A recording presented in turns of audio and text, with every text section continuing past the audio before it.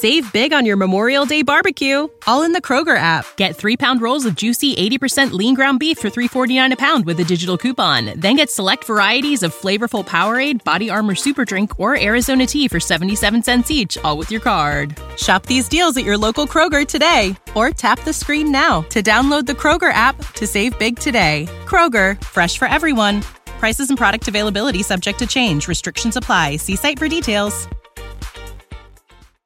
Hello there, everybody. It's me, Garrett Kidney, the co-host of You've Got to Be Kidding Me on the Voices of Wrestling Podcasting Network. And I am Liam Jones, my full name, and I'm also a part of the Voices of Wrestling Podcasting Network as a co-host for You've Got to Be Kidding Me. We are a TNA history podcast that covers TNA 1 month at a time. We cover all the drama, all the matches, all the Vince Russo nonsense you could ever want in your life. Have you heard of TNA? I bet you have, but would it be funnier if two people made jokes over it the whole time? Probably. So if that sounds like fun to you, check it out on this very Voices of Wrestling Podcasting Network, and Liam will do bits and whatnot. This podcast is a member of the Voices of Wrestling Podcasting Network. Visit voicesofwrestling.com to hear the rest of our great podcasts, as well as show reviews, columns, opinions, and updates across the world of wrestling. To the highway in a brand new day. Over the rainbow, gotta let it go. So rain will come. Faster fingers down. Stars tonight together. Here everyone is singing.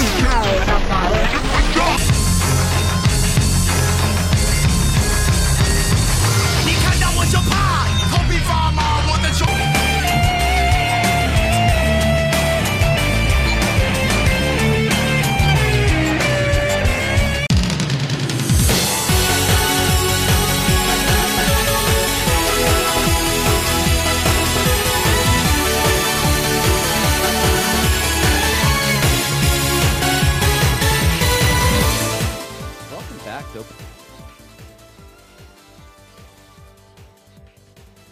Podcast.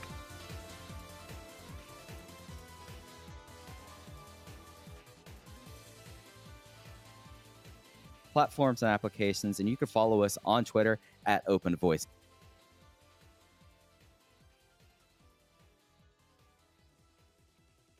Box.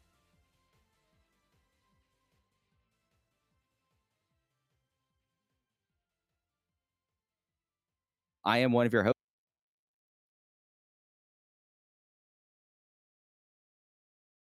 Doesn't it feel like it's been a long time since we've done a podcast? I've had such a long last. Yeah, it was only 8 days ago. You know, normally we record Tuesday nights. This week we had to do Wednesday because I wish I was telling my girlfriend about this. I wish she would have asked me this on the air last week. As soon as we got done recording, Mike goes, "So we're not doing a podcast next Tuesday, right? Like, you seem like you have Valentine's Day plans." I was like, "That is indeed correct. We will not be talking about Dragon Gate on Valentine's Day. I will be doing something else with my time." But it feels like I haven't talked to you in like a month.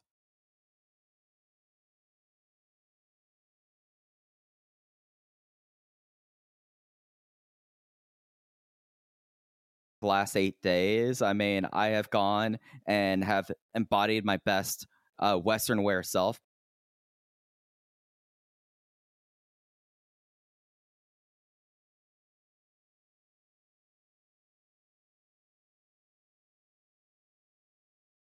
Oh no! Oh boy, what happened? I have an addiction. Oh, okay. My addiction is production equipment.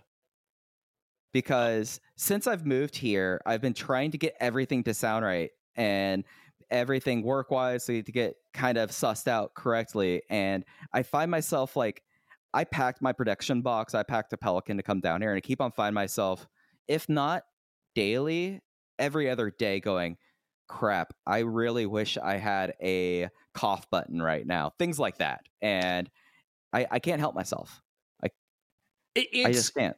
It's one of those deals, if you've never played with this world, it's really hard to stop once you start. And I went a little bit crazy 2 years ago getting the setup that I have now, but I can't do anything else because it's never just one purchase.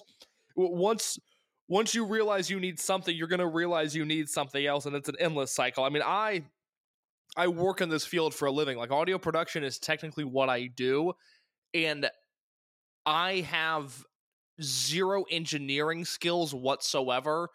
So luckily that prevents me from a lot of purchases, and then my real job takes so much time out of my day that I have grandiose ideas for what wrestling production and analysis could look like.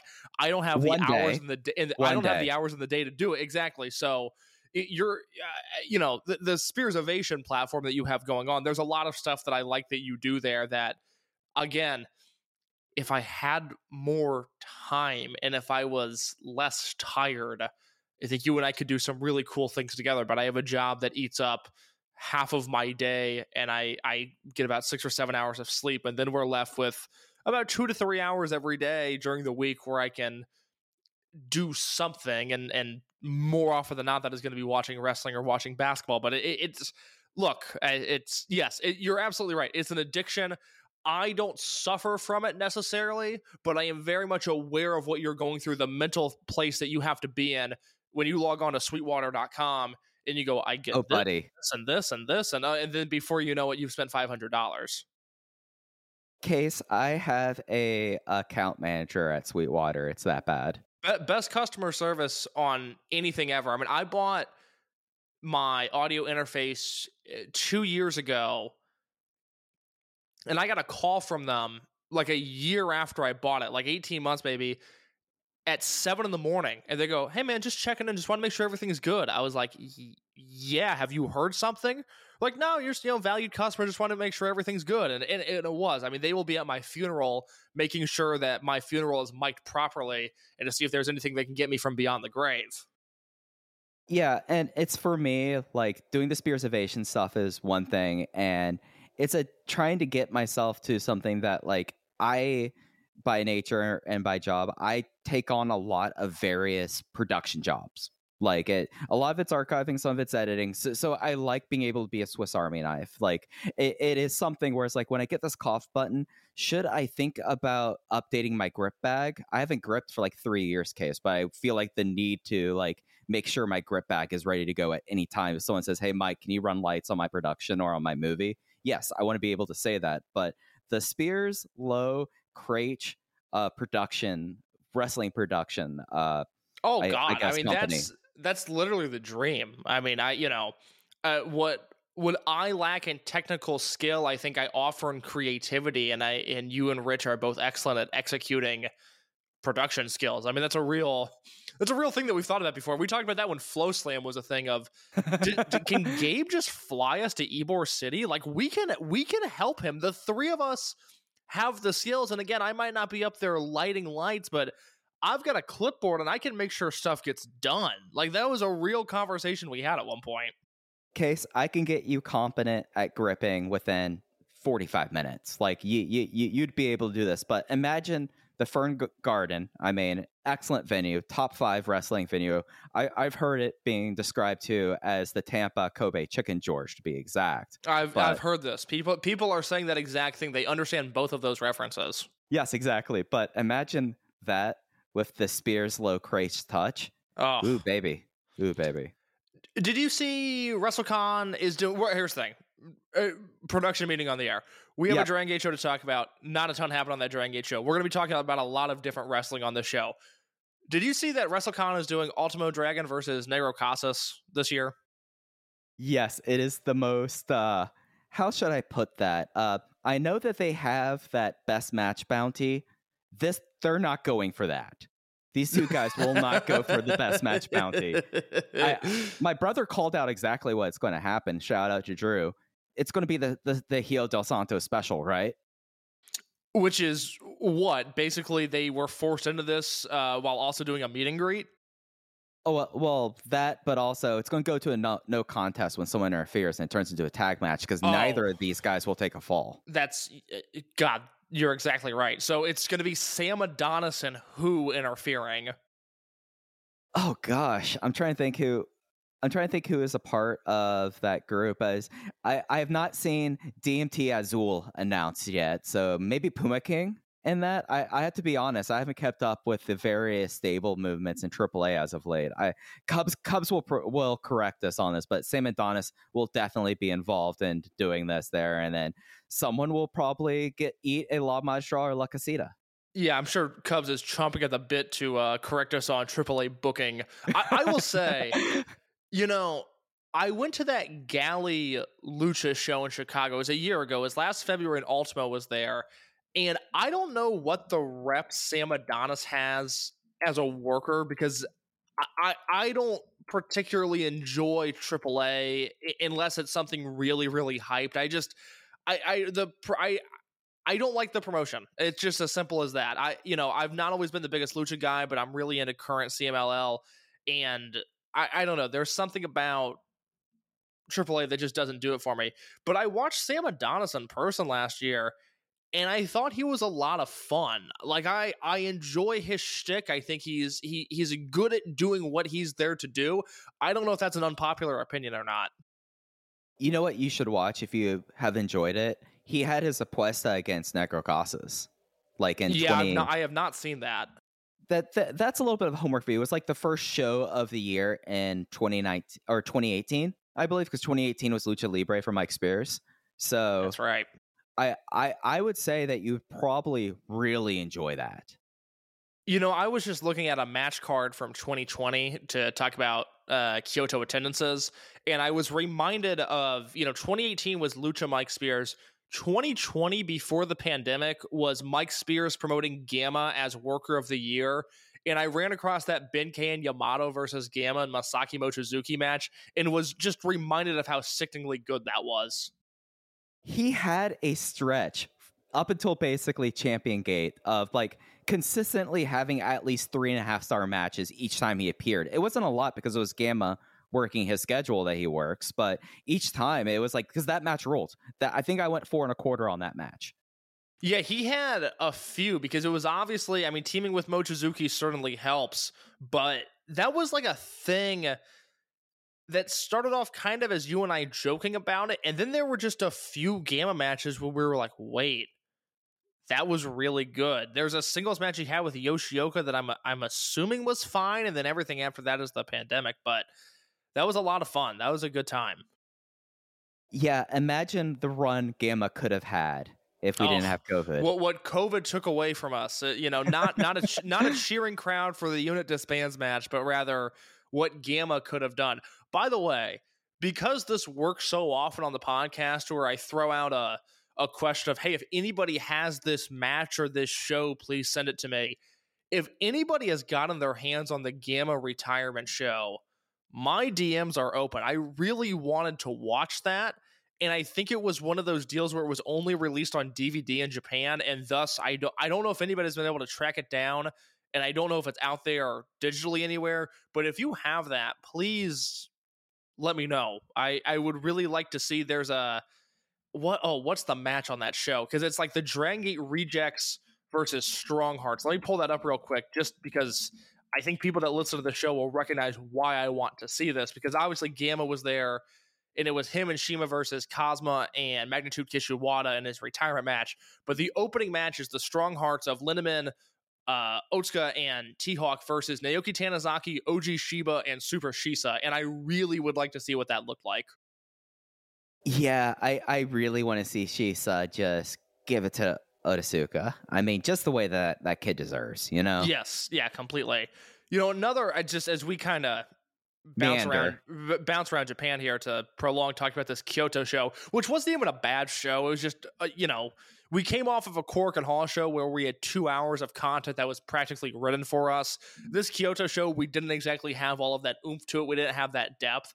I just watched the latest GLEAT show. I'm a little behind on GLEAT. Hadn't watched anything since the big Ishida versus Lindemann match in January.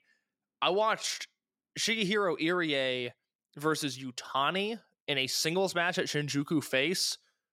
Good match. If you're into Yutani, go check that out. That was a lot of fun. Yeah, I find myself more into Yutani than Irie in that match, to be quite honest. In 2023, yes, absolutely. But they're kindred spirits in a way. Two guys that have for better or worse, especially in the case of Irie, have gone about their careers in a very unique way. And I liked seeing them in that match. Good chemistry, hot crowd. I'm going to watch the rest of that show just because I thought Shinjuku face was so hot. And I'm kind of curious to see how they react to like Shima, T-Hawk, and Lindemann as a trio. That was not the show that Glendo Del Mal was on. Glendo Del Mal was the Gorilla Hall show, right? Well, I don't think the Gorilla Hall show has happened yet, but he's on this tour. So this, Mike, this is right up your alley. Semi-main event. This is GLEAT 44 today, February 15th. Kaz Hayashi, Minoru Tanaka versus Galeno Del Mal and Kazuma Sakamoto. What's there not to love? Shimaism lives today. It draws terribly, but Shimaism lives. Like that is one of those deals. Galeno Del Mal, who I had seen a little bit in Big Lucha, and then I'm obviously about to watch him extensively in GLEAT. Talk about a guy who is 15 years too late. If Shima could have had him in 2006 Dragon Gate, I think he would have been a Dream Gate champion. He might have replaced Magdu Kishawada. That's exactly it. I think he's certainly not better than Magnitude Kishiwada, but I think he just checks a few Shima boxes where if it was a different time in a different place, I just think he would be crazy about this guy. Yeah, it's just there's something about like him coming out there and like the gift that was going around and everyone's just going like, oh, he's big. Yeah, he's really big. And it's something that's like, all right, as much as I love my man Czech, it's not like he's putting the bulk in the bulk orchestra. Now you've got the bulk here. Yeah, very much so. One other general Japanese wrestling note before we talk about Dragon Gate. Did you watch Shingo versus Okada yet? Whoo, boy. Yeah. You did? Yeah, Shingo. One that he's really making me reassess my top 5. Shingo is. You come away from a big Shingo match at this point in his career, and you go, God, he might be the best wrestler I've ever seen. And it's happened a few times. I specifically think his chemistry with Okada, and this is their first non-pandemic match they've had with one another. Tanahashi's number 1, indisputable. Omega's number 2. I think the gap, I'll say this, the gap between Omega and Shingo as all-time Okada opponents is closer than the gap between Tanahashi and Omega. Does that make sense? Oh, and that gap's getting closer each match.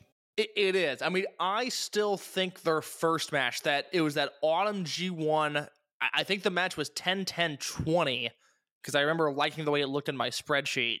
The first Shingo versus Okada match would make this is a cursed playlist, but my pandemic playlist, because I thought that match was so special. That was one of those where you go, oh my God, Shingo's doing it. Like, he's one of the guys. And then sure enough, over the next 2 years, he proved that he was one of the guys. And then to have it here, in Osaka, hot crowd and everything, it was really nice to see. And it's, other than Omega Ospreay, my match of the year at this point, it's number 2. And it's something that I forget if we've talked about this on air, Case, but we are in the wrong universe, because do you know what that class of 2004 could have been? Like, what that should have lined up as? In terms of greater success for, like, Torimon? Well, what the... I forget what class number this is, or this would have been, but the Trueborn class. In another reality, we could be talking about the greatest wrestling class of all time by just like acclamation, because you would have had Shingo Takagi, you would have had BB Hulk, you would have had Akira Tozawa, and then things break differently. Kazuchika Okada's in that class. Yeah. Things break differently again, or someone actually isn't an absolute space cadet. Kota Ibushi's in that class. Yeah, we talked about this privately last week. For anybody that doesn't know, can you speculate on the Ibushi Toryumon history? So Ibushi got rejected from Toryumon apocryphally. Like the story has always been, there's been two things that got him rejected. He wanted to apply to Toryumon, and it would have been around '02 to '04, which is why I said, like, imagine this class, because '04 was Shingo, Hulk, and Tozawa. The thing is that he sent the application to the wrong address. Eventually, it got to Toryumon, and he did not include a photographs, headshots to his resume. And that's something that's really big in Japan. Like, you include photos of yourself when you apply for jobs. So they just rejected it out of hand. Yeah, that's a big what could have been. And obviously in the limited interactions Ibushi has had with Dragon Gate since, whether it be the DDG shows or the times he popped up in 2007, look, Kota Ibushi could have fit in Dragon Gate quite handsomely. That would have been very good for both parties, but alas, now we await a triangle-shaped wrestling ring. Yeah, that wrestling school. Yeah, I need to like talk to some folks, but because I got some thoughts that I need to kind of run through with some people before I let them publicly know, because I don't know about that. I'll leave it at that. I don't know about that case.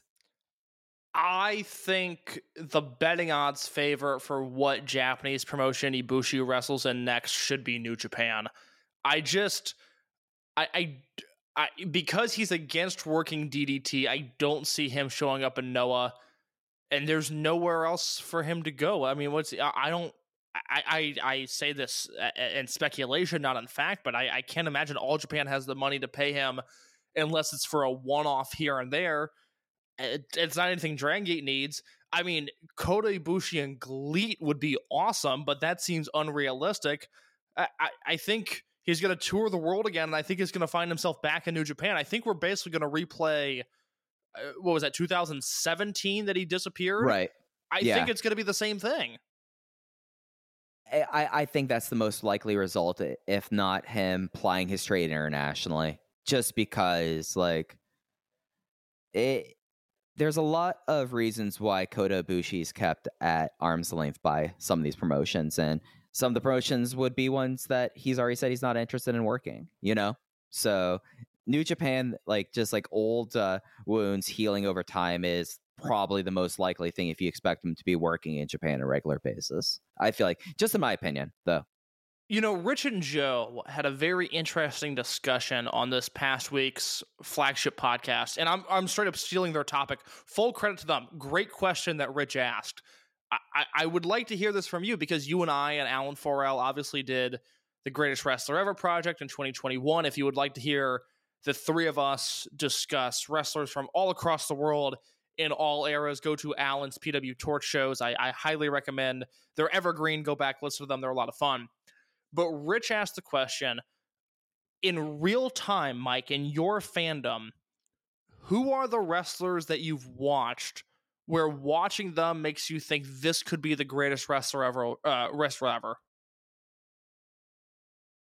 Masaki Mochizuki. Yep. Shingo Takagi. Yep. Kazuchika Okada. Okay. Bryan Danielson. Is that where the list ends? I mean, we're talking about watching live. Yep. That's the thing. After that, I mean, I've seen Tanahashi live, so I feel like that counts. It's so interesting because you were so disconnected from New Japan for so long. I forget that you like Okada and Tanahashi, which isn't like a hot take by any means. When you unplugged from New Japan, you unplugged from New Japan. Yeah, it just was something that, like, as you said, like, up top of the show, we only have so many hours in the day, and, I still check in, during, like, tournament times, and I keep abreast of, like, my favorite wrestlers there, but it's something that's, for me, before the pandemic, I was out, and it was just too much content, and I was just watching what I should cover, and also when I unplugged, that was also when AEW and EE really was starting to build up, too, so it just was, like, the use of my time, so... Now I have more wrestling time, so I watch a little bit more New Japan, I guess. And a little bit of GLEAT here and there. So you said, Mochizuki, Shingo, Okada, Tanahashi, Danielson. Eddie. Watching Eddie. Yeah, Eddie. I forgot I've seen him live a couple times. Yeah, or I saw him live a couple times. Okay, I ask this because the name that they didn't mention on the podcast and the name that you didn't mention here, I echo Mochizuki, I echo Shingo, I echo Okada. Tanahashi's on that list of like the best guys that I don't consider to be the best ever. But when I watch Ibushi at his peak, and whether that's the 2 Nakamura matches, whether that's the Tanahashi G1 finals, whether that's the Ishii match from 2018, that's what why about, go ahead. I was going to say, actually, I have seen Ibushi live, the four-way, the Chikara Well, four-way. not even just live in person, but just in real time, guys you've Fair. watched. Yeah. No, yeah. I'm sorry, I didn't mean to interrupt. Continue. No, it's why, we ranked 100 wrestlers. We probably considered 200, each of us individually.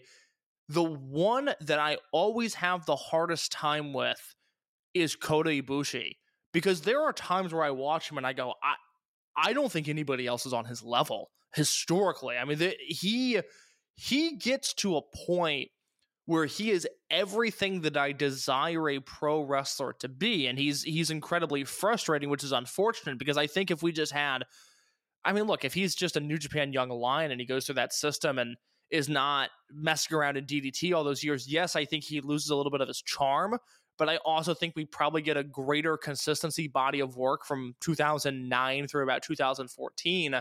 Not that there wasn't good stuff there, I just think we would get more of it. I really struggle with him because there are times, and I have him as I look at my spreadsheet here. Historically, I have him ranked 28th, and that was what I did in 2021. I don't think that would change too much because he really hasn't wrestled all that much since we did those podcasts. But he is a guy where I go, on some days he's 28th, and on some days he's 8th, and he's so interesting to me. I hope, for the sake of my entertainment, he lands somewhere that isn't game changer so that I can enjoy watching him again. Yeah, I guess the one thing that you brought up that not that I push back, I just wonder, do you think if he goes through the Young Lion system, they kind of grind down like the sharp edges that kind of make him Kota Ibushi? I think he has to be a different person to succeed in that Young Lion system. Right, yeah. It's a nice thought, but it removes ego and personality and variables that simply just exist in the modern world. I don't see that being a realistic thing. And the same way, there are some people that are cut out for the U.S. Army. There are some people that are not. It's not going to change largely, and it's the same deal with Ibushi. He's not meant for the New Japan Young Lion system. He ultimately found the path that I think has led him to be the most successful, even though it's been frustrating along the way. My favorite teacher I've had in my life was a religious studies professor, a former Baptist preacher who had like a crisis of faith in politics and just became an absolute hippie. He had this analogy that I think works perfectly for Kota Ibushi, how you're describing him right here, Case. Okay. Some people are indoor cats. Some people are outdoor cats. Kota Ibushi might be the biggest outdoor cat possible. Very much so. A man you cannot tame. Exactly. He cannot be domesticated. The whole thing that cats start eating you if you die and they can't be fed, that clock is much shorter with Kota Ibushi than it is for a normal cat. Very much so.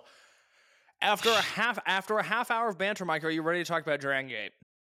Yeah, actually, Case, there's something Dragon Gate related I want to hit you with real quick before we get into. Fantastic. Keep going, brother. What's up? All right, so as of 6:56 Central Standard Time, that's right, I'm back in God's time zone. I love it, Case. Big Boss Shimizu posted a peach mango bang. You know what's funny? I almost brought this up at the start of the show, and I didn't. And I'm glad you do a podcast with somebody for long enough, you become one mind. Yeah, and he says he took a walk to a nearby supermarket, bought it here. It took about 40 minutes, some ways, and the one response to him so far. So, Big Boss Shimizu, peach mango bang. Not a bad flavor. Case, I know that's a little bit more high octane than the energy drinks and caffeine you take most times. Yeah. Yeah, it's rocket fuel. And then the only post after it is La Estrella posting the bang that he's having, and it's, Case, one of the most disgusting flavors of bang. Whole lot of chocolata. that sounds like electric chocolate milk. Like if you put a bug zapper in chocolate milk, I imagine that's just horrible. Yeah, no, it's by consensus the worst flavor of Bang. Should we talk about Kyoto finally? We should, because I don't have any confirmed scoops coming out of Austin yet, but stay tuned. I might have some next week. Oh, okay. So one show on the network this week, Kyoto KBS Hall. It was on the 11th. It'll be up on the network until the 18th. As we've kind of been alluding to, it's not a bad show. It just is a show that happened. Yeah, very much so. You know, I flirted with going. I mean, here's the thing. It's a 6-match show, and I flirted with going Notebook on 3 matches, one of which I ended up going Notebook on. It's not a bad show by any means. It's just it didn't have the depth of that Korakuen Hall show, like I said earlier. I should note before we break it down, total attendance 349 fans.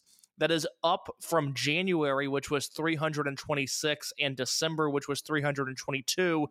If you want to go back to the 2 shows they did before the pandemic hit, just to give you an idea of what they were once doing in this building, January 11th, 2020, they did 630 fans, and February 16th, 2020, 586. So still a ways to go in terms of getting back to the numbers they once were at, but up as they should have been from December and January. Something that it did never escape that 3 3/4 kind of like plateau for me. And it's not that I think that Kyoto is a bad town. It's just something that when I look at these matches, I'm just a little underwhelmed at what happened. And maybe that's my own personal expectations, I guess.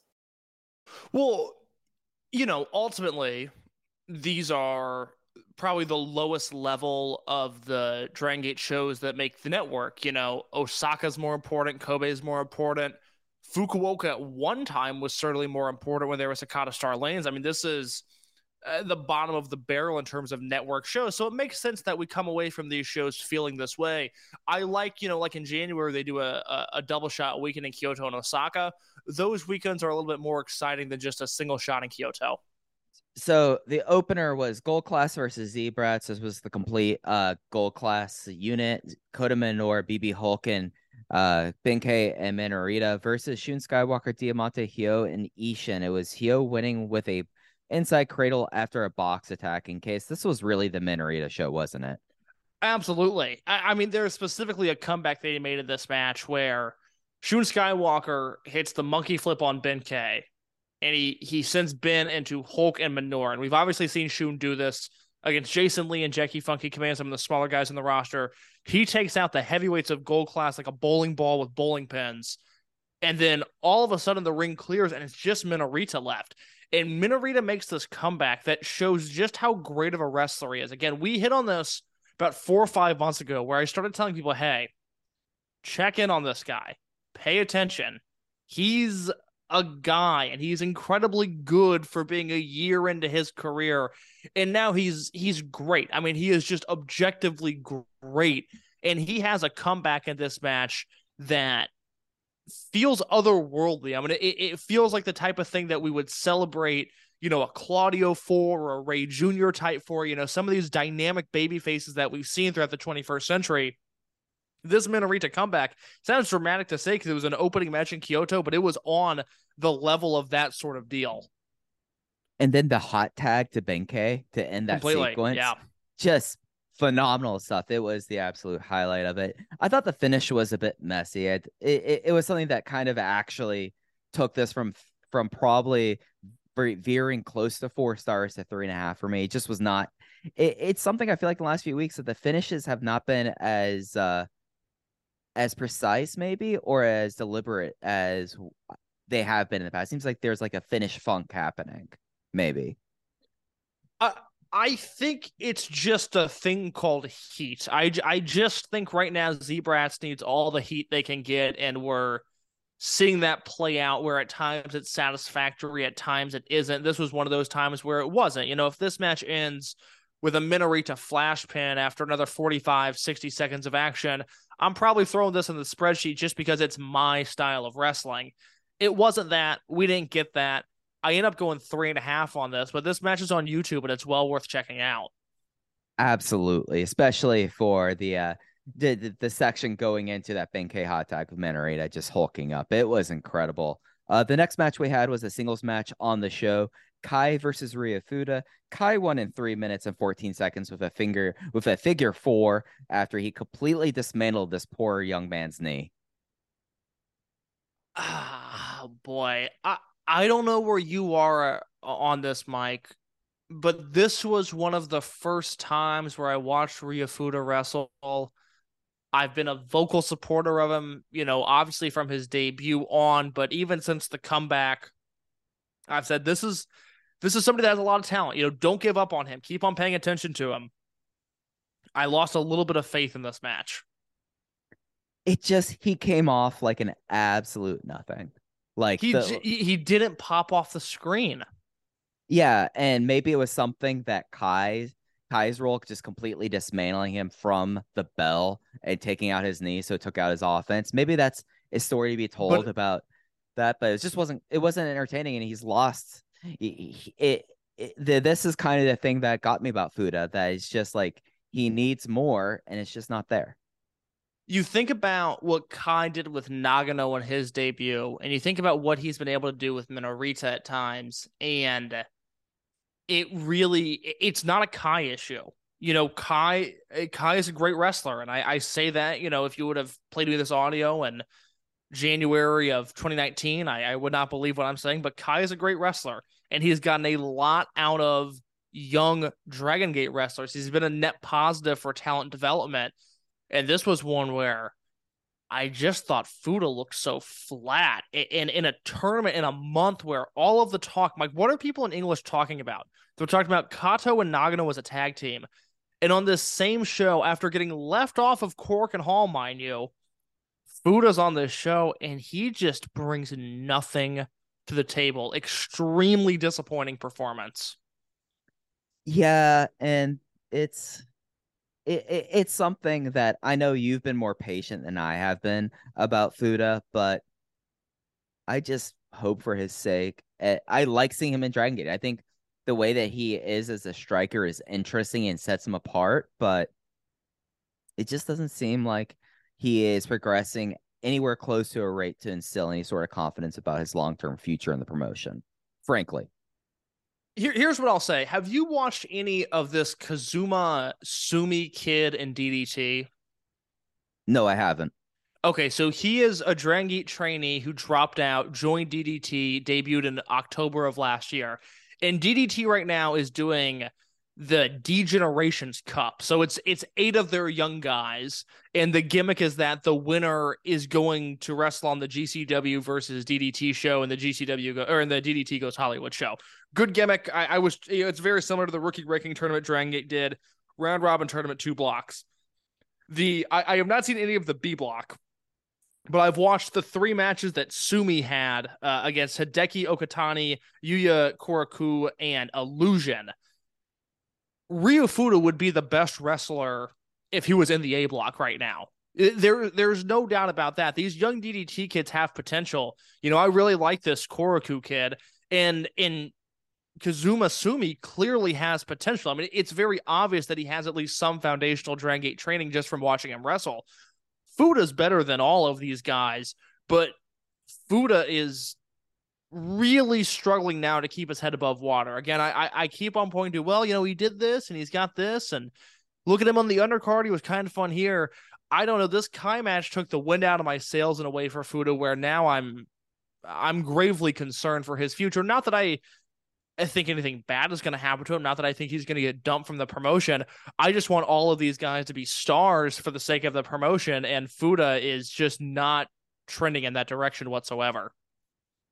And it's something that at what point you just kind of wonder, like, there's always places for ditch diggers in this. I mean, KZ might potentially be the greatest lost post of all time in that stretch, but I just wonder, because he was so snake bit with injuries, and I don't think anyone should hold injury records against someone when you talk about talent development, but he's approaching his 2nd anniversary. Like, he's 18 months in at this point. Like, maybe not 18 months, 15 months in. And I don't know. maybe it's something that greener pastures might be better for him, because I don't think it's going to be happening here. Look, it's wrong place, wrong time. Again, I always go back to this. If he was in Noah, people would be salivating over him. If he was in All Japan, people would be salivating over him. If he was in New Japan, he wouldn't be the top dog, but he would be respected. He would be the best wrestler in this DDT tournament. He is just coming into the promotion at a time where his direct contemporary is Takuma Fujiwara. His other contemporary is Minorita, and he has Mochizuki Jr., Yoshiki Kanto, and Kaito Nagano hot on his heels, and they surpassed is not the right word. They've lapped him and then done donuts in his front yard. I mean, it's completely absurd to think how young Kato is, the 3 months of wrestling compared to the 15 months of Fuda, and the difference that's there, both in terms of polish, but then also just the way they are presented and protected. It's a completely different ballgame. That doesn't mean Fuda's a bad wrestler. And Mike, might I remind you, and I have to tell myself this, it just takes one. You go back to February of 2017, Takahiro Yamamura was trending upwards, but he wasn't breakout star worthy. He wasn't Open the Bravegate champion within a few months. Okay, this was a guy who was young and was a blue chip prospect, but wasn't putting it all together. And he and Big R Shimizu have that 20-minute draw at Korakuen Hall, changes the entire trajectory of his career. And if he hadn't gotten injured, to just a horrid degree, we would still be able to point to that one single match as the match that changed not only his career, but changed his life. It just takes one with Fuda, but he's getting these little opportunities here and there, and I'm starting to worry that he's not making the most of them. Well, the thing also about Yamamura was he was in a position where they said, go out there and have a 20-minute time limit draw. There's nothing even close to that in Fuda. No, I mean, you can't put him out there for that long. People would not be interested, even if it's one of those deals where the crowd gets invested the longer the match goes. The risk isn't worth the reward at this point in his career.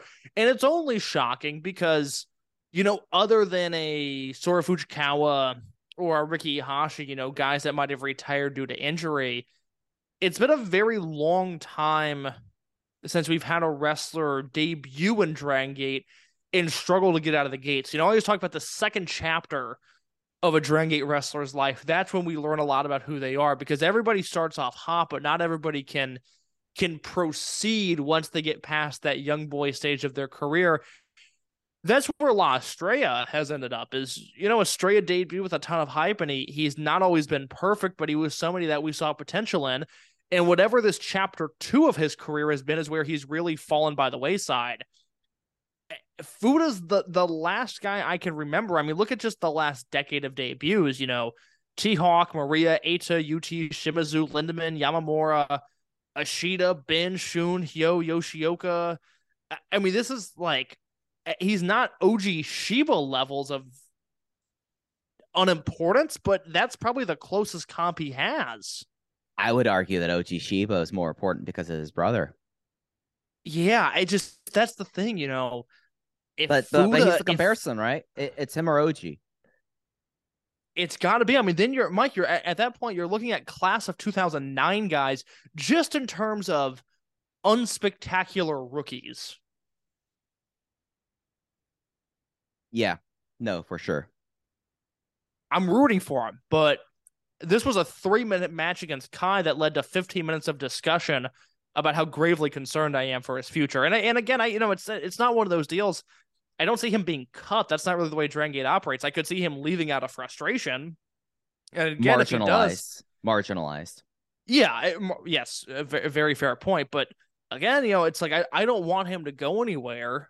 But I do wonder if he looks around and goes, well, DDT is the land of misfit toys, and I'm a misfit toy. And, maybe with his striking background, Noah would be interested in taking a look at that. Again, if he debuts in 2014, I think we're all a lot more patient with Fuda. He just happens to be surrounded by just a gross amount of young talent. I mean, prodigies. And the fact that he doesn't deliver to that degree makes him stick out like a sore thumb when you have, on this show even, what people are calling, match of the night and Kato and Nagano versus Jason and Jackie. I think he's a good wrestler. I think he has potential. He just, by the proxy of his environment, has been set up for failure, unfortunately. Yeah, no, and it's something that we can only hope that, gets opportunities and is not. And I don't even, I feel almost a little bit disingenuous saying given opportunities because I can't even see that now, Yeah, I mean, he gets these singles matches, which not a lot of people do. He gets, these match 2 singles matches, whether against Eita or Kai. I think he had a few towards the tail end of 2022. That's where you just have to just explode with personality and charisma and do something memorable. Obviously, it's going to be easier for a guy like Kaito Nagano because he has that high-flying style that can leave an impression on you in a quicker amount of time. Fuda doesn't really have that, but it's not like it's impossible. We've seen strikers have compelling sub 5-minute matches before. He has to be on that level. Yeah, and it's something that until he's able to do those in these matches, I don't see any reason to really forecast him out almost, because it just seems like this is his lot in life at the moment. It's a bummer because, again, there's a lot of talent there, but you're absolutely right. Save big on your Memorial Day barbecue, all in the Kroger app. Get 3-pound rolls of juicy 80% lean ground beef for $3.49 a pound with a digital coupon. Then get select varieties of flavorful Powerade, Body Armor Super Drink, or Arizona tea for 77 cents each, all with your card. Shop these deals at your local Kroger today, or tap the screen now to download the Kroger app to save big today. Kroger, fresh for everyone. Prices and product availability subject to change. Restrictions apply. See site for details. Yep. Match 3, we had the full complement of D-Courage. That is Yuki Yoshioka, Dragon Dia, and Madoka Kakuta versus the unaffiliated team of Eita, Genki Horiguchi, and Takashi Yoshida. It was the hand of God on Genki Horiguchi after a big butt bump out of the backslide from heaven. And, this was a fun, this was the closest thing I would say to a touch football match on the show, but it just was more of like a greatest hits match, and it was fun. I enjoyed it. I went 3.25. It was fine. Yeah, I mean, again, Eita's super over in Kyoto. I think that's worth noting, but it's fine. Do you think Takashi Yoshida is reusing gear now, and that's why he's bringing the masks back now? That could very well be likely. Well, I don't remember what he was wearing in this match. He was wearing full-on Real Hazard blue. Oh, that's right. Yeah, I can't get in the head of Takashi Yoshida. I don't know what's going on there. I feel like doing so would drive you insane. So don't blame me with that. Great hand of God to finish the match. Genki really ate that. Kakuta's just, he's on a roll. He is absolutely on a roll. I was thinking earlier today, we don't have a clear direction for the Dreamgate match at Champion Gate, which I think is very odd. I'm very worried they're going to just throw Shun and Kakuta in there in Osaka. And I said this last week, I'll say this until we know what the Dead or Alive Dreamgate match is, if there is one. Kakuta versus Shun at Dead or Alive has to be the direction they go. I don't care what they do in Osaka. I'm not really worried about it. I just continue to hope that we get Kakuta versus Shun at Dead or Alive. Yeah, and it's something that you have such a quick turnaround with that Korakuen ending Rey de Parejas that it'd be really kind of tough to derive something unless we get something come out of Fukuoka. So my eyebrows up at the very least. Match 4, this was the first Rey de Parejas match of the evening. This was the Kung Fu Master team of Jackie Funky Kamei and Jason Lee entering the match with 1 point versus the rookie team of Yoshiki Kato and Kaito Nagano, who entered the match on 0. And it was the rookies getting their first win of the tournament with a counter Jackie knife by Kato in 10 minutes flat. This was my match of the night. This was 3 3/4, and you can definitely make an argument for it being Notebook. Yeah, I think I'm the low man on this, and I still loved it, but it wasn't my match of the night, even though I thought it was great. This is a match that I would go 3 3/4 on. And I would urge everybody to go out of their way to watch it when you look at the poise that Kato wrestles with, having debuted in December, and Nagano, who debuted in August. Just just being there, step for step with Jason and Jackie, two of the best junior heavyweights in the world. A marvelous performance from all four guys. And they did the smart thing of, after Nagano's foibles, have Kato do the thing out of the Jackie knife, please.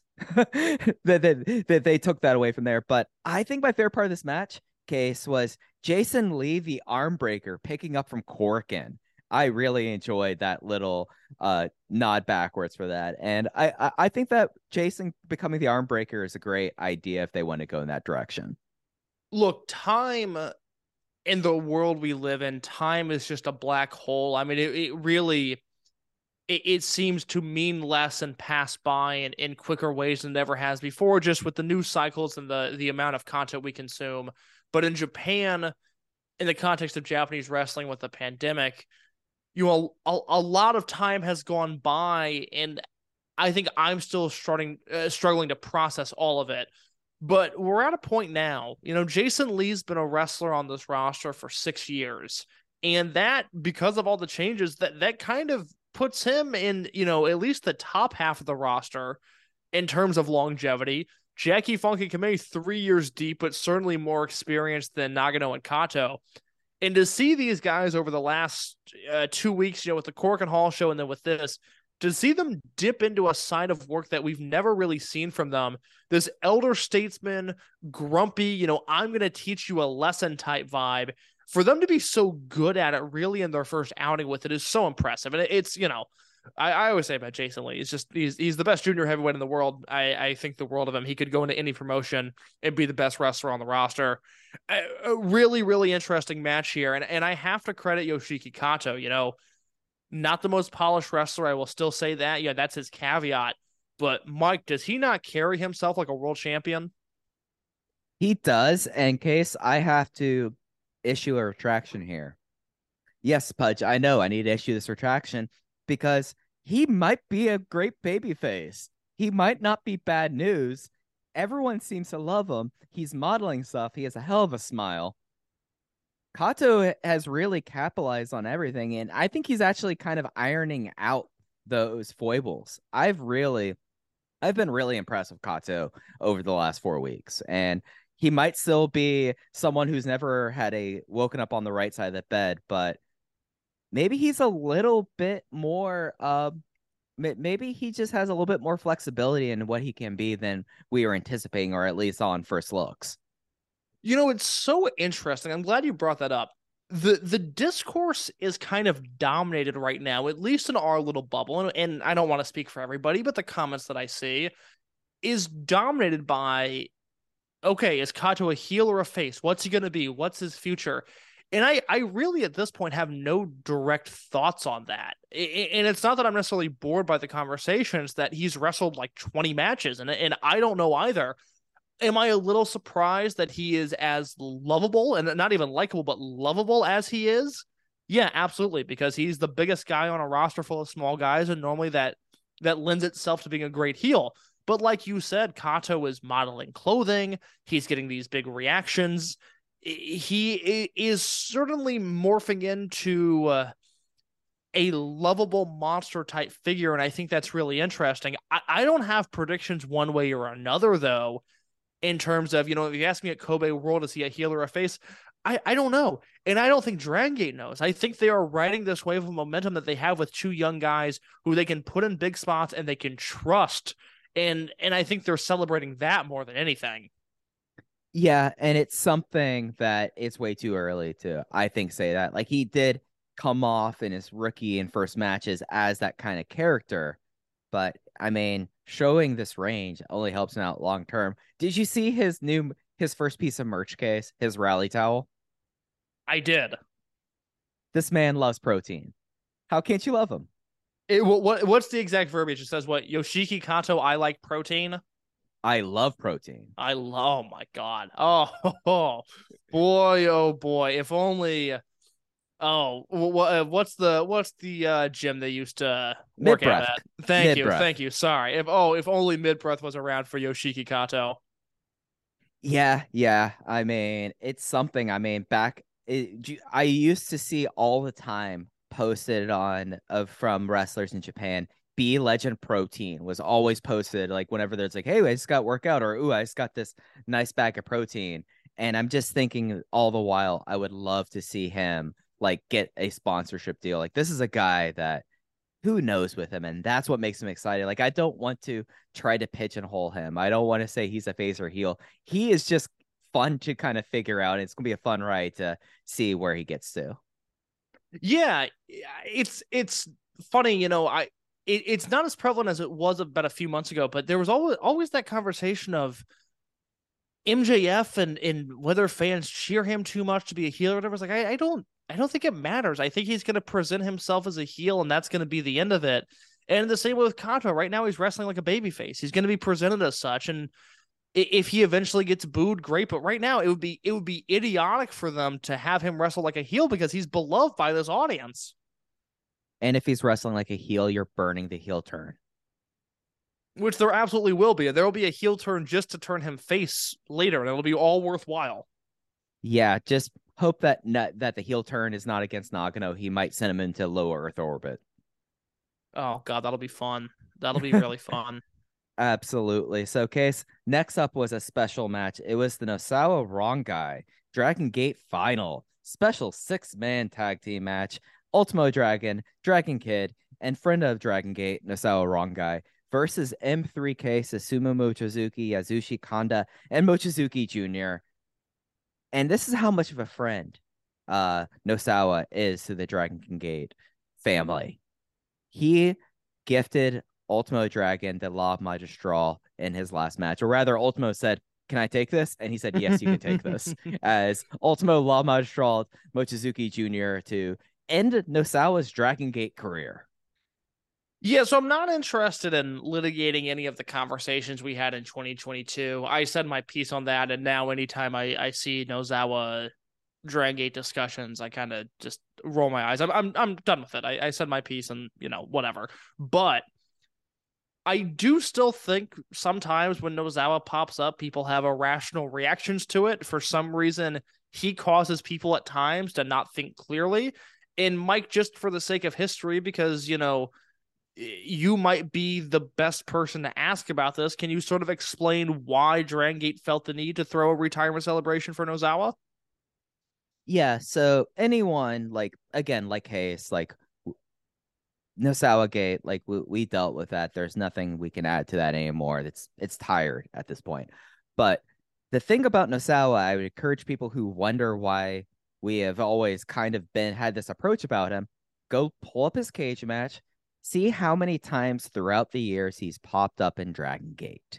It's a lot. It's pretty consistent too, even dating back a little bit to Toryumon, not as much, but really after 2004, he pops up regularly. And that is because Nosawa and a lot of the people in Dragon Gate met Mexico, if not already knew each other from training. Of course, Nosawa was from Pro Wrestling Crusaders, a weird SWS offshoot that ended up later spawning DDT in a way.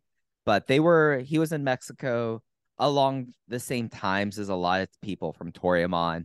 And he, the way that it was described to me from someone who knows them and knows the situation, he was someone that at a time where, it's tough as a student in a foreign land, speaking a language completely different of your own, and especially like saving up and do this. Sometimes it's really nice when there's someone in your field who will take you out to dinner one night, just like to do stuff like this. And people became friends with it. And ever since then, there's a reason why Nosawa always ends up in places. He is perhaps one of the more liked people around Japanese wrestling, weirdly. Like he pops up everywhere because he's a friend. And he's been a friend to Dragon Gate pretty much from the jump. Again, go look at Cage Match. That's exactly it. Look, I have no use for him. You have no use for him. Anybody with taste is sick of him if they at one point enjoyed him. But that's not the way that he's treated among his peers. I mean, other than Sugi, he's a beloved individual, and he helped out, especially the first class of Toryumon guys, kind of Shima through, I don't know, Ryo Saito or so.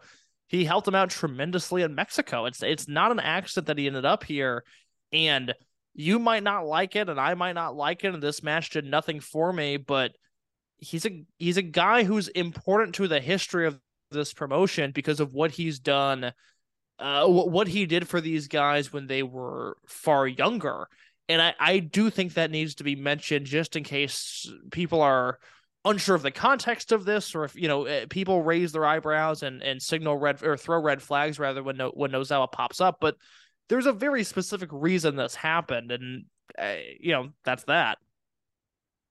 Yep. No, and that was nice to see. And then the main event of the night was the Rey de Pareja Strong Machine Army JNF versus Doyama. JNF entered the match with 0 points. Doyama entered with 2. Time limit draw, so everyone gets a point here. Case, I was not like super into it for like the first 13 minutes of it, but the closing stretch of this was really strong, I thought. That's exactly it. Slow start, got there by the end of it. Was well worth my time. This is not one of those slam dunk, go watch this 4-star matches. I gave this 4 stars just because I loved what it represented. This will be, when I list out all my 4-star matches in Dragon Gate at the end of the year, this will be at the bottom of the list. This is like 3.5 or 3 3/4 plus. But I feel the need to represent this on the spreadsheet, which is a nerdy thing, but I feel the need to also explain that because Yamadoi were brilliant here. Strong Machine F certainly fulfilled his end of the bargain. And I thought this was just a phenomenal Strong Machine J performance. This is one of those matches that I've been waiting for him to have. A big spot. I thought it was incredibly interesting that this match was the main event of this show, that neither of the Rey de Parejas matches were necessarily super strong. But then you throw him in there with Yamadoi, and Strong Machine J fought to their level. He didn't look on their level. It is very clear he's not a top star, but he fought to their level in a way by the end of the match where I said, you know what? I want to see a little bit more Strong Machine J. And that to me is a success. The time limit draw was logical. Yamato and Doi couldn't put him away. Strong Machine J wasn't talented enough to put them away. Very logical 20-minute draw. I'm not bothered by the amount of draws, but maybe that's just me. And I thought this was super strong. And it was something that it really kind of felt like that as time expired there, that it was like you gave this match 5 more minutes and it seems like that Jay figures it out. Jay, like maybe they go Machine Killer and that gets it, but it really felt like that. And the kick out of the Galleria was awesome in this. It just was a really, really fun thing. I guess like my main thing about the time limit draws is you can tell very quickly if you're unspoiled when a match is going to go the distance. That's my only concern about that. Yeah, it didn't strike me when I think this was the most obvious of the 3, I guess I should say. I was not expecting a draw in, what was it, Mochizuki's versus Jason and Jackie. Did that go to a draw? Yes, and then there was the Korakuen one. Yeah, right. Yeah, I did not. I watched both those unspoiled. I did not expect draws in either of those matches.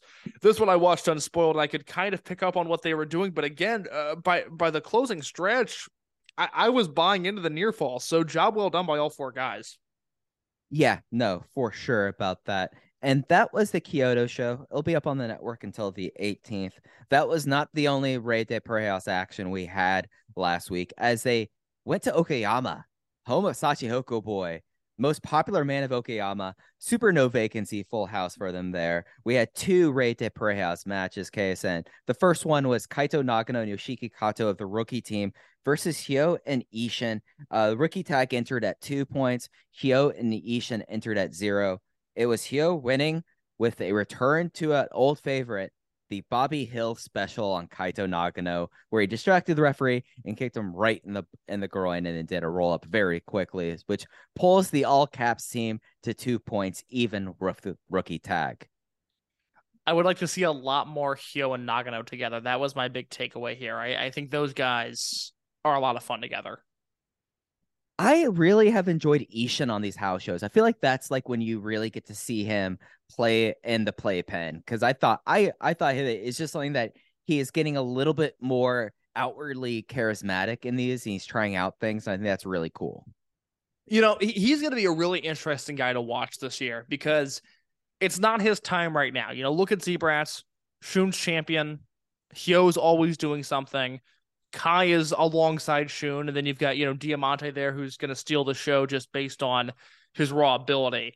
You've also got the looming returns of SB Kento and Fujiwara. They're going to take precedent. Minoricha's got a belt.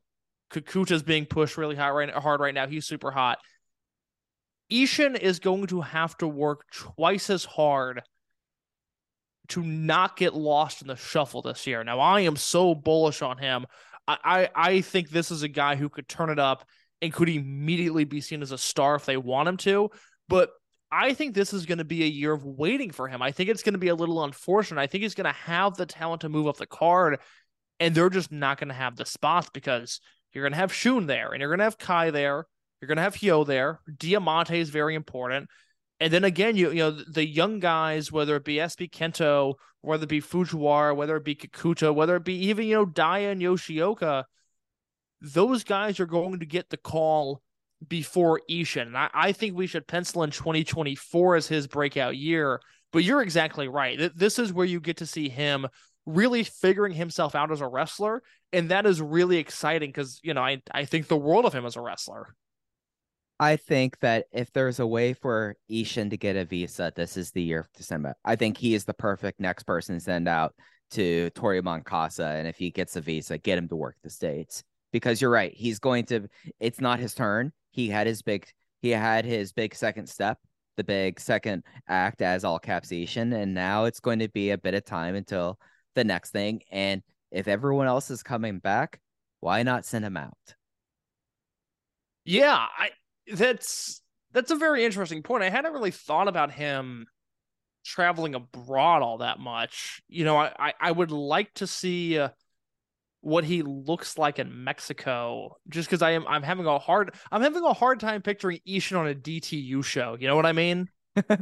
Yeah, no, I don't see him really ending up that way. The place that actually I feel bad for him because it's just not going to be the same. Ishin being sent to 2018 Europe would have been great for him. That's very true. You almost stumped me with that because I think you're so right that I don't know how to follow up.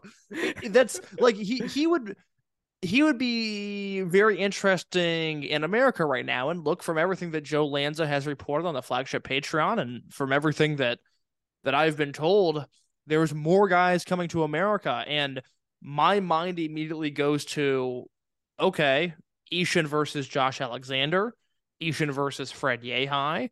These hard hitters, I think, can get a lot out of Ishin in terms of match quality, and then you have to have the discussion of, well, is Ishin going to America to have great matches, or is Ishin going to America to gain a stronger personality? And that I don't know. I know I'm interested in great matches, and I know I'd really like to see him versus Josh Alexander. Ishin should do Bloodsport. It's time that they finally have someone with sumo backing in that ring. I was going to say, what's his real sport background? I think he's actually a swimmer, but of course, Koji Ishinriki, like he's probably done some form of like elementary sumo just because of his dad. Yeah, I'm gonna do a quick search here just to see if I can find anything about that. But yeah, that's exactly it. I mean, him on like a Bloodsport type show would be great. He would fit in there as really, a dumb jock-esque wrestler. I mean, him versus Davey Richards is a match that I think would be great. Weirdly, although we know MLW is the land where good matches go to die, I think Ishin Ihashi would make a lot of sense in the current landscape of MLW. No, absolutely. It's something where it just kind of makes sense. I think that this is something that if I were him and if I were having the ability to, I'd be looking after Dead or Alive to send him out. And I think that would just be the best for everyone. And it would make a whole lot of sense there. The other Rey de Parejas match was Double Dragons, Daya, and Dragon Kid entering the match at 2 points versus Susumu and Kanda. M3K also at 2 points. we have our first team at 4, as after what I thought was one of the better matches of the week. Susumu and Kanda, the original tag team, got the win with the rare Mugen package. They advanced to 4 points. I was so close to giving this 4 stars, Case. Like you could probably talk me into me retroactively making this 4 stars.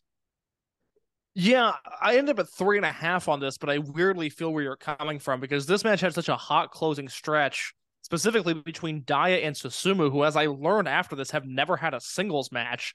That, yeah, I was it was very similar to the Strong Machines versus Yamadoi. Slow start, but by the end of it, boy, was I on board.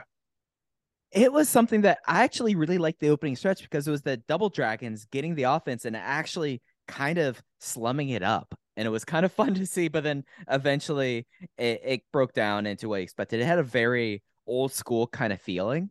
Maybe that was just me though. And God, the Mysterio Rana, and then did you see how much air Daya got on the atomic drop for the John Woo? Like Outstanding. Insane. Just insane. But yeah, no, this was a lot of fun. This is one of those, neither match were as good as, you know, the Young Guys versus Shun and Kai or the Mochizukis versus Jason and Jackie, but both of these YouTube matches are worth your time if you're into this tag tournament. Oh, absolutely so. And I mean, that's all that was on the file there, other than, you know, a lot of Sachi and GM Ryo Saito. He's always like talking to people after the shows. Like, yeah, it's kind of charming to see. I think that's really cool. Yeah, no, it's look, I love the YouTube uploads. I'm so glad Dragon Gate went in that direction. I'm so glad we're getting all of these tournament matches. And this upcoming week, the Rey de Parejas tournament had this odd slow launch where they gave us, you know, 3 shows one week, and then we had to wait a week for 2 more shows. Business picks up within this next week, and we've got a pretty interesting double set in Fukuoka this weekend. Yeah, so let's go through this. It's on the 19th. It's on my brother's birthday. That's not. It's on my mother's birthday. She was born a week after me. Oh, yeah. I mean, yes, that makes sense, right? Yep. Nope. For sure. Okay. Yep. We're good there. So the afternoon show on the 19th, it is a 1 p.m. local time start. Case 10 p.m. for us. 10 p.m. I can. Oh, that's good. Yeah, delightful. We have Rey de Parejas, B Block, Ben Rita versus Susumu and Kanda, Kagetora versus Eita, non-tournament, Fuji Ginki versus Kai and Hyo, Strong Machine J, Jackie Funky Kamei, Jason Lee. We actually have a Natural Vibes trio for once versus Shun, Diamante, and Ishin, Ultimo Yamato, Kota Minoura, BB Hulk versus Dragon Daya, Yuki Yoshioka, Dragon Kid, and Madoka Kakuta. And then the main event for night 1, Mochizuki's versus Rookie Tag. It's crazy that is headlining this show. I was already very excited for that match, but now that is in the main event slot, I am chomping at the bit to get to it. That is very exciting. Case, I think we might be getting our 4th member of D-Courage coming out for the show. And Dragon Kid? Yeah, it just seems like that's going to be the direction there. And if it's not here, then it's going to be soon after in Corkin. Do you think they'll do Shun versus either Dragon Daya or Dragon Kid for Champion Gate? I don't think you can do Daya yet. But Kid's safe. Kid's a safe choice. Yeah, they're so, not to jump ahead, but they're headlining this evening show in Fukuoka. And you kind of have to do something here, right? Yeah, there's not a lot of TV. You got to set up those I mean, at least with Brave, you could say Ishin, Hyo, there's a lot of stuff you could do there. There's been nothing for the Dream Gate, unless like they better not have like someone pension at Last Love to book a title match. I think that would suck so much. Yeah, if you look ahead, I mean the remaining TV this month is in Kobe, February 26th. And it's Shun and Kai versus the Strong Machines. And for as much as I enjoy Strong Machine J, I don't think he's ready for that spot. I think Shun versus Dragon Kid has to be the front runner right now. Yep. It makes as much sense as anything else. You know, there's just nothing really going on with the Dreamgate scene. And I think that it's weird. I mean, there's nothing going on I had to look to see who the Brave Gate champion was just a second ago, and I don't. The Triangle Gate champions are gold class, yes? Yeah, Minorita's Brave Gate champion. He has the little belt. Come on. That's right. But I forgot because it's been so de-emphasized this month. So, okay, I mean, you can throw gold class in there against anybody. That doesn't really matter. But you got to do something with this Dreamgate belt. And I'm leaning Dragon Kid here. I just think that makes sense. Yeah, and it's something that I guess it's worth talking about. Are we seeing what happens at Summer Adventure Tag Leagues Pass with the Dreamgate? I know, loaded question. Well, Sorry. yes and no. It's bad timing in the sense that Shun just won the belt. I think if Yoshioka retains there, we don't have this feeling. But I also think we're seeing why they got away from doing tag leagues for a while. Yeah, I just think about Yamato in 2016 going Summer Adventure Tag League right into Akira Tozawa leaving, and that tanked that title run in my mind. So, oh god, did I hate that? Yeah, but I think that this afternoon show, there's a lot of fun stuff here. Kagetora versus Eita, that's weird. We'll see. That gets my eyebrow up. But you've got two kind of strong tournament matches here. Z-Brats versus Vibes. That's always fun. And that looks great. Yeah. I hate to be building myself up for Korakuen not Korakuen, the Hakata to let me down, but that's what's happening right here. And then on the evening show, this is a 5 o'clock local time start. That's a 2 a.m. God's time zone, 8 Greenwich Mean Time. Kota Minoura and BB Hulk re-enter the fray versus Kung Fu Masters and the Rey de Parejas A block. Yoshiki Kato versus Diamante. Yamato and Eita versus Kagetora and Kaito Nagano. JNF versus Ben Rita. Ultimo Ginki and Ho-Ho Lun versus the original M2K. Yuki Yoshioka and Madoka Kakuta versus Hyo and Ishin. And then Double Dragons versus Shunkai. Loaded show. I don't remember the last time there was a Fukuoka show, and it have to be a King of Gate show, really, but I don't remember a Fukuoka show that looked this good maybe since Hakata closed down. There was the King of Gate final with Benkei that was really strong, but that was it. Yeah, I guess that was right after that would have been one of the first shows in this building, right? Yeah, correct. Yeah, this is really good. I mean, there's the M2K versus Ultimo Genki Ho-Ho match. I mean, that's not going to be anything special, but that's also not going to be long. But right, you get Yamato and Eita versus Kagetora and Nagano is fascinating, and Kato versus Diamante is crazy. This is a great show. It's a strong Korakuen level showcase. Thank you. This could have been the Korakuen Hall show this month, and I think we all would have been pleased with this lineup. Absolutely. And that's going to be on the 19th. I did not pull up the card for the night before that has some King of Gate stuff, Case. Did you? Yeah, some Rey de Pareja stuff. Not Rey de Pareja, sorry. Okay, so that show, the tournament matches that will hit YouTube are going to be Susumu and Kanda versus Shun and Kai, and that is just a one match tournament show. And that will probably be Shunkai winning to pull Susumu and Kanda back to the field. Yep. So and then there's going to be a show on the 21st from Kagoshima, and that will have Kato versus Strong Machine J, which I think is super interesting. But the tournament match there, pay attention to this one. This will be on YouTube. D-Courage, Yoshioka, and Kakuta versus Jason Lee and Jackie Funky Kamei. Oh, wow. That's Kagoshima's getting that? I know. Man, lucky people. It's weird the way they laid this tournament out, because there's specifically I gotta dig through the schedule here to find it. Oh, it's the Kobe show where it's Shun Kai versus the Strong Machines, Yamadoi versus Susumu and Kanda, D-Courage versus the Mochizukis, and then Minoura and Hulk versus Hyo and Ishin. I think that's kind of a weak lineup compared to some of the house show matches that are taking place. I mean, they get that match. There's the Yamadoi versus Shun and Kai match in Aichi.